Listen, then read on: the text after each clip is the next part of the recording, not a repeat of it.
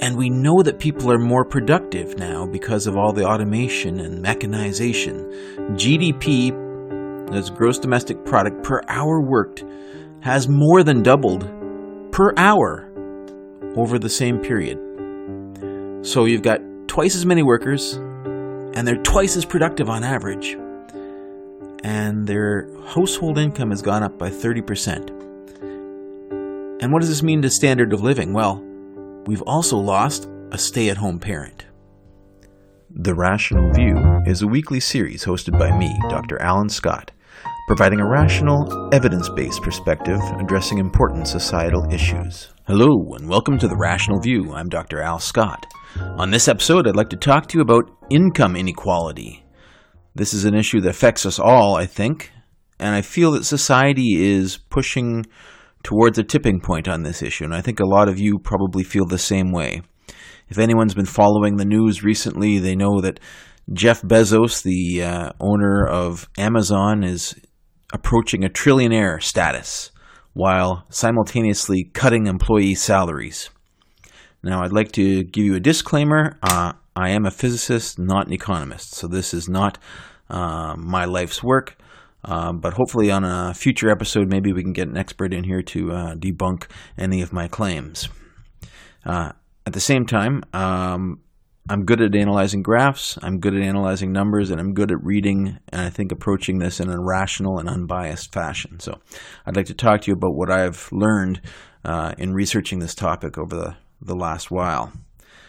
Now, we know that income inequality has become extremely high in our society. Workers are getting the shaft and the rich are getting richer. I want to ask about what the contributing factors are and what are the potential solutions. And I'll tell you what I've come up with in my research. If you enjoyed this episode, please feel free to send me your comments, and share it to your friends because this one is very important to our society. I feel that if income inequality continues the way it is, we're heading for an upset.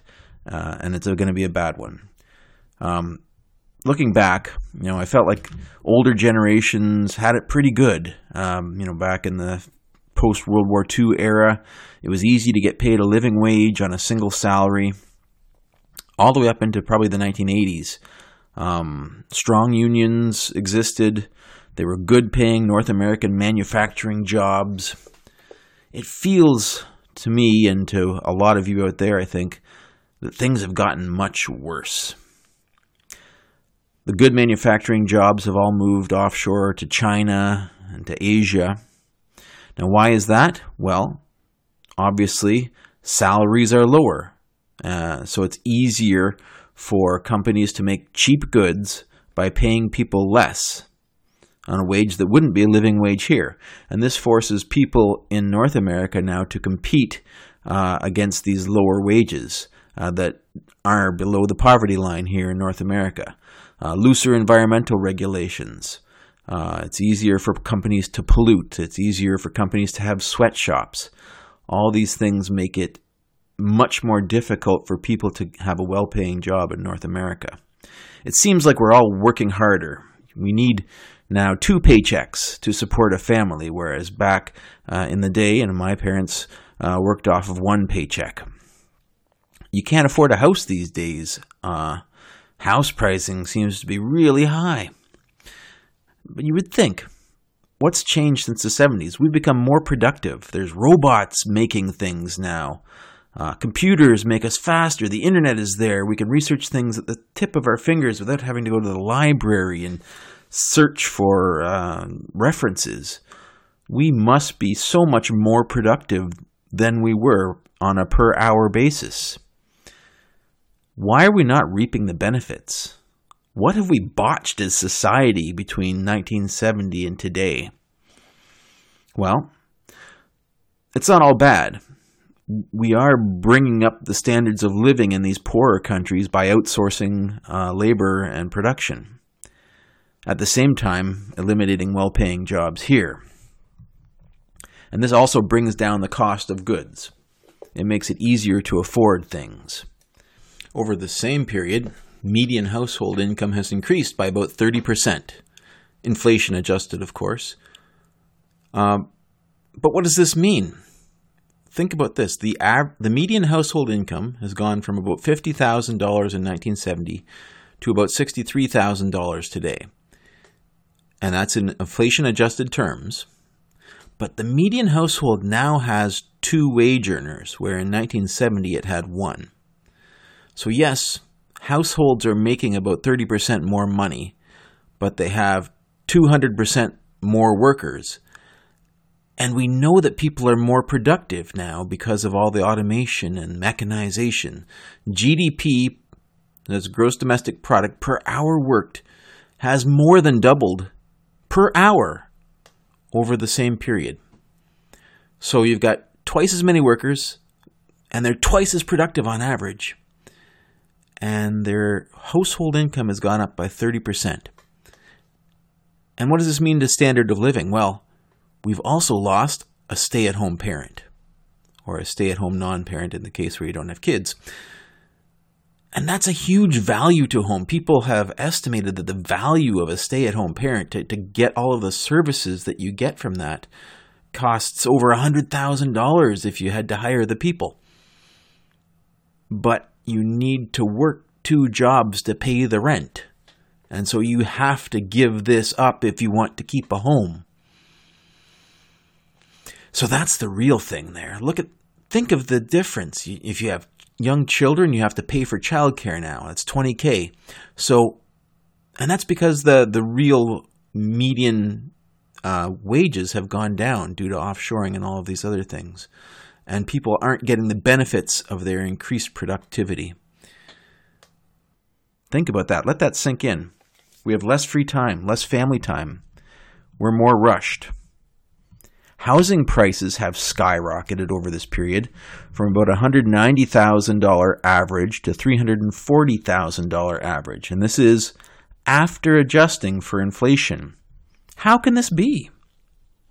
Inflation should be based somewhat strongly on housing prices, you would think.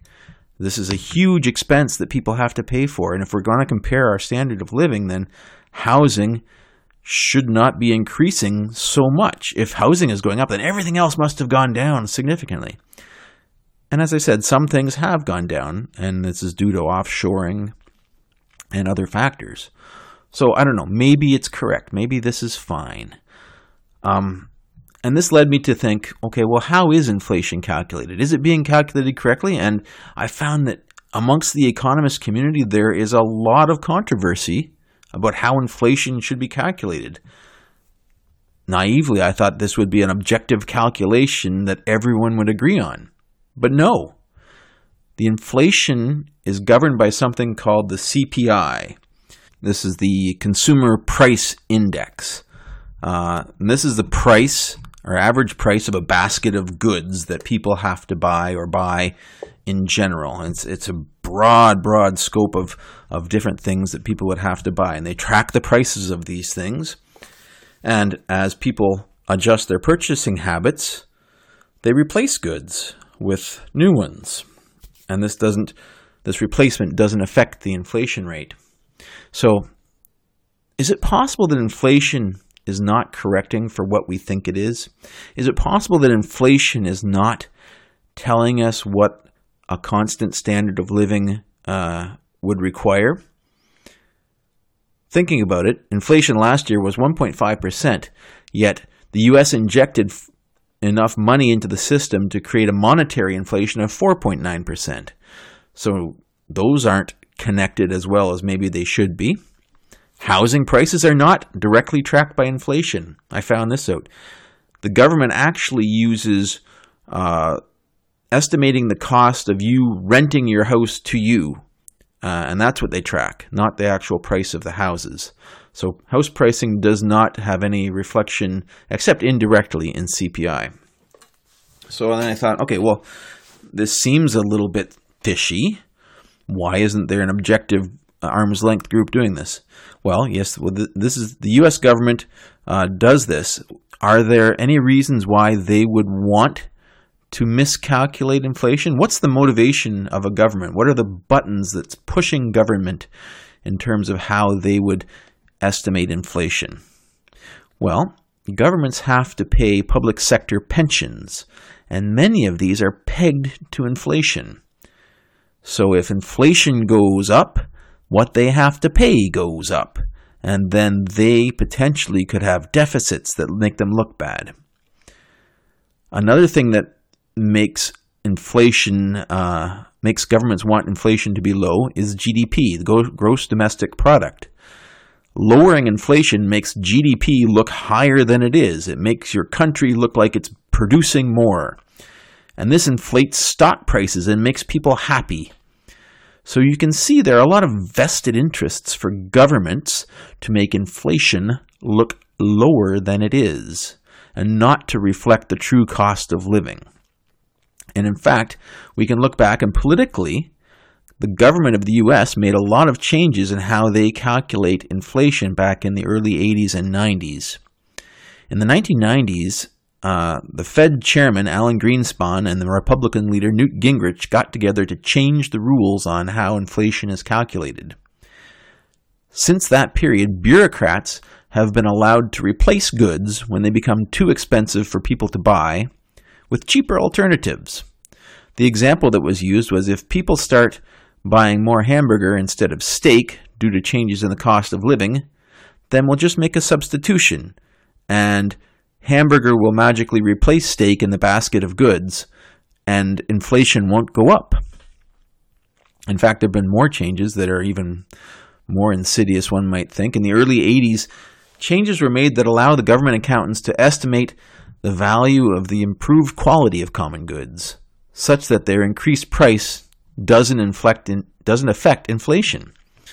So, and this is called hedonic regression, how as long as you feel content with your purchases, it's not an inflationary thing. So, for example, this means if the cost of your Microsoft Windows operating system goes up, but maybe it doesn't crash as often, this is no longer counted as inflation because you have a higher quality product.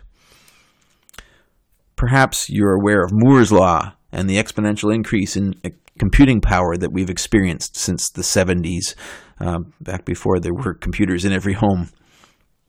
So this is exponential increases in processing power, exponential increases in the quality of computers. So whenever a faster processor comes out, the government can call that a quality increase, the value is increased to the consumer, and we can subtract that increased quality from the value of inflation. So, for example, I spent about $1,000 on a 20 megabyte hard drive in the mid-'80s. That was something. That was the special 20 megabyte hard drive. Oof. Well, this year I could spend that same $1,000 on a 20 terabyte hard drive. It's the same price, but 1,000,000 times more memory. So the government, if they apply a linear hedonic quality regression adjustment, can claim that the current price of hard drives is 0.1 cents in 1985 dollars. That's maybe an exaggeration, but you get the picture. Many would argue that this is justified to a certain extent, and I agree in certain cases this is justified. For example, car tires are probably about 4 times more expensive than they were, but they last for twice as long, twice as many kilometers out of the same set of tires. So the true cost of this impact, this change in quality, needs to be reflected in the cost of living because I don't need to buy tires as often as I did. The government, however, in its wisdom and with the pressures facing it, has not applied very many negative quality adjustments to things that have made our lives worse, that would tend to increase the CPI numbers and decrease GDP and increase the amount the government has to pay to their pensioners. For example, we get hedonic adjustments when our computers get more powerful, but we don't get offsetting adjustments for the hours that we lose because we have to wait while our personal information is tossed into a database by some poor clerk whenever we buy socks at a new store, or have to remember a new password for the jillion websites that we have to have access to, or when the internet is down and we can't make any purchases at all.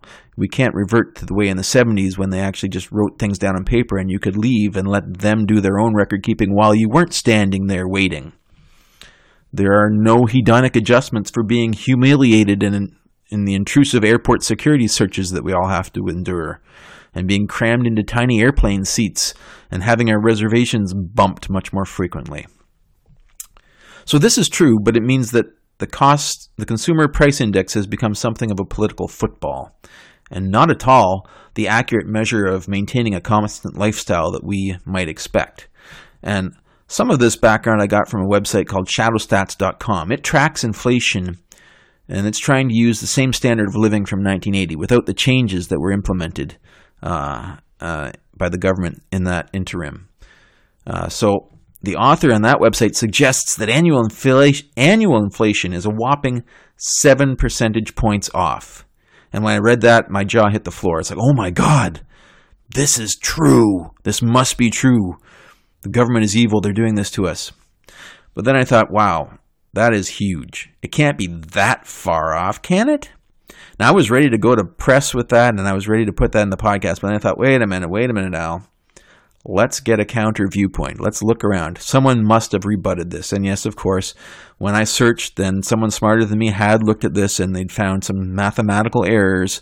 And the moral of this story is always look for rebuttals. Even if you really like the message that you're hearing, often it's too good to be true. So, yes, it was going to be a really good podcast, but it's still a very good podcast, and now it's much more correct. So, the 7% per year error, I think, has been debunked by serious economists due to double counting of some of the changes. However, serious economists that debunked it concede that the real changes could be up to 2.5% per year in inflation. So our current standard of inflation is understating it by up to 2.5% per year. That's really significant, and at least 0.5%. Everyone agrees on that. So we can safely assume that this methodological underestimate of inflation continues to the present and has been going on for more than 20 years, maybe 30, maybe 40. Accumulating over 20 years, a 2.5% error in the calculation of inflation means a 60% difference in the end total. Let that sink in for a bit. So we have a fixed median income since 1970, after correcting for inflation using the government's numbers. And if we use the same inflation formula that were being used back in the 70s and 80s, this means that we have 60% lower standard of living. And that's frightening. If workers are demanding salary increases based on an erroneous inflation number to try and keep up a fixed standard of living, then they're being lied to. They're not asking for enough. Most workers don't realize the sleight of hand the government and the rich have pulled. They feel that their 2% annual raise is keeping pace with inflation. And in actual fact, they've been led to believe a fairy tale. And we all feel the difference, right? We know that things aren't as good as they used to be. When I started out working, we'd always travel business class in airplanes when we were being asked to travel long distances. Now, it's cheapest common carrier, shove yourself into cattle class. So, workers are being fooled into asking for a smaller fraction of the pie by these fake inflation numbers, and owners are making out like bandits. North American productivity, if you use the government's inflation numbers, per hour worked, GDP has more than doubled over the period from 1970 to 2020.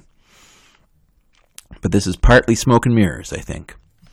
Sure, there have been significant increases in productivity thanks to robotics and computers, as I said before. Incomes have remained stagnant based on the government's inflation numbers for everybody except the top 1%, where it has increased dramatically. The stockholders, the owners of businesses, benefit from the mechanization and offshoring, while the working class is disenfranchised. We've botched this whole transition from into the mechanized era. All of the technological advances since 1970 and all of the mechanization in that period has gone into padding the fortunes of the top 1% of society. Income inequality between rich and poor has not been at this level since the 1920s, before labor unions were a big thing. This needs to be fixed.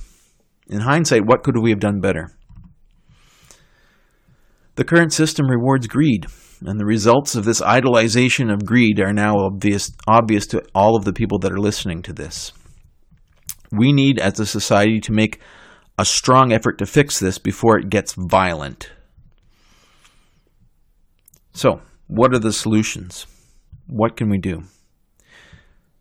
Well, if employees were required to own the majority of shares of their businesses, I think this goes a long way to putting the wealth back into the hands of the workers.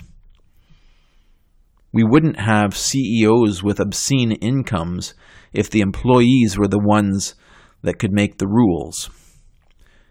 We wouldn't need labor unions. The whole process would be democratic.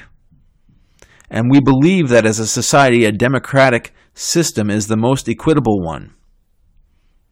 I believe we feel that way.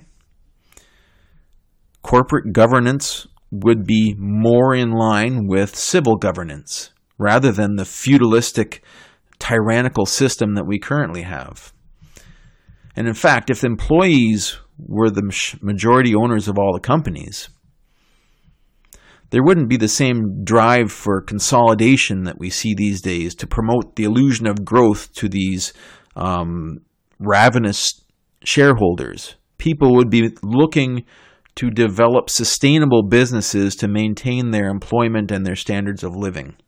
And they wouldn't be out trying to make mega corporations to provide this illusion of massive wealth growth. Employees would be more incentivized to succeed. The difference between rich and poor would shrink back to maybe levels that we were seeing back in the 70s. Of course, the big problem is how to implement these changes in an equitable fashion with the least amount of pain. Employee stock purchase plans exist and are very successful, and these can be used to bring about this change. But how? How do we do that? Think about the vast injustice from 1970 to now. In 1970, the bottom 90% of society owned about 22% of all business wealth. 22%, the bottom 90%. In today's market, the bottom 90% only own 6% of all business wealth. The difference in the business wealth has been wholly taken up by the top 1%. They have basically disenfranchised the employees. They've taken all the advances. When robotics and mechanization have been implemented, none of the benefits have come to the workers. Any major fix will not be perfect. What if we mandate these employee stock plans with the right to buy 50% of the shares in a company? And say we use a loan out of the future earnings of the company to pay that back so that people aren't suddenly disenfranchised and their savings aren't gone down the drain. This would allow employees to share in the benefits of future advancements and improvements, and I think would lead to a more stable, sustainable, and equitable society. Anyways, thank you for listening to this podcast, and if you enjoyed it, please feel free to share it with your friends, and I would love if you could leave me a review online. Next week, I'm going to be talking about vaccine hesitancy. Thank you for listening.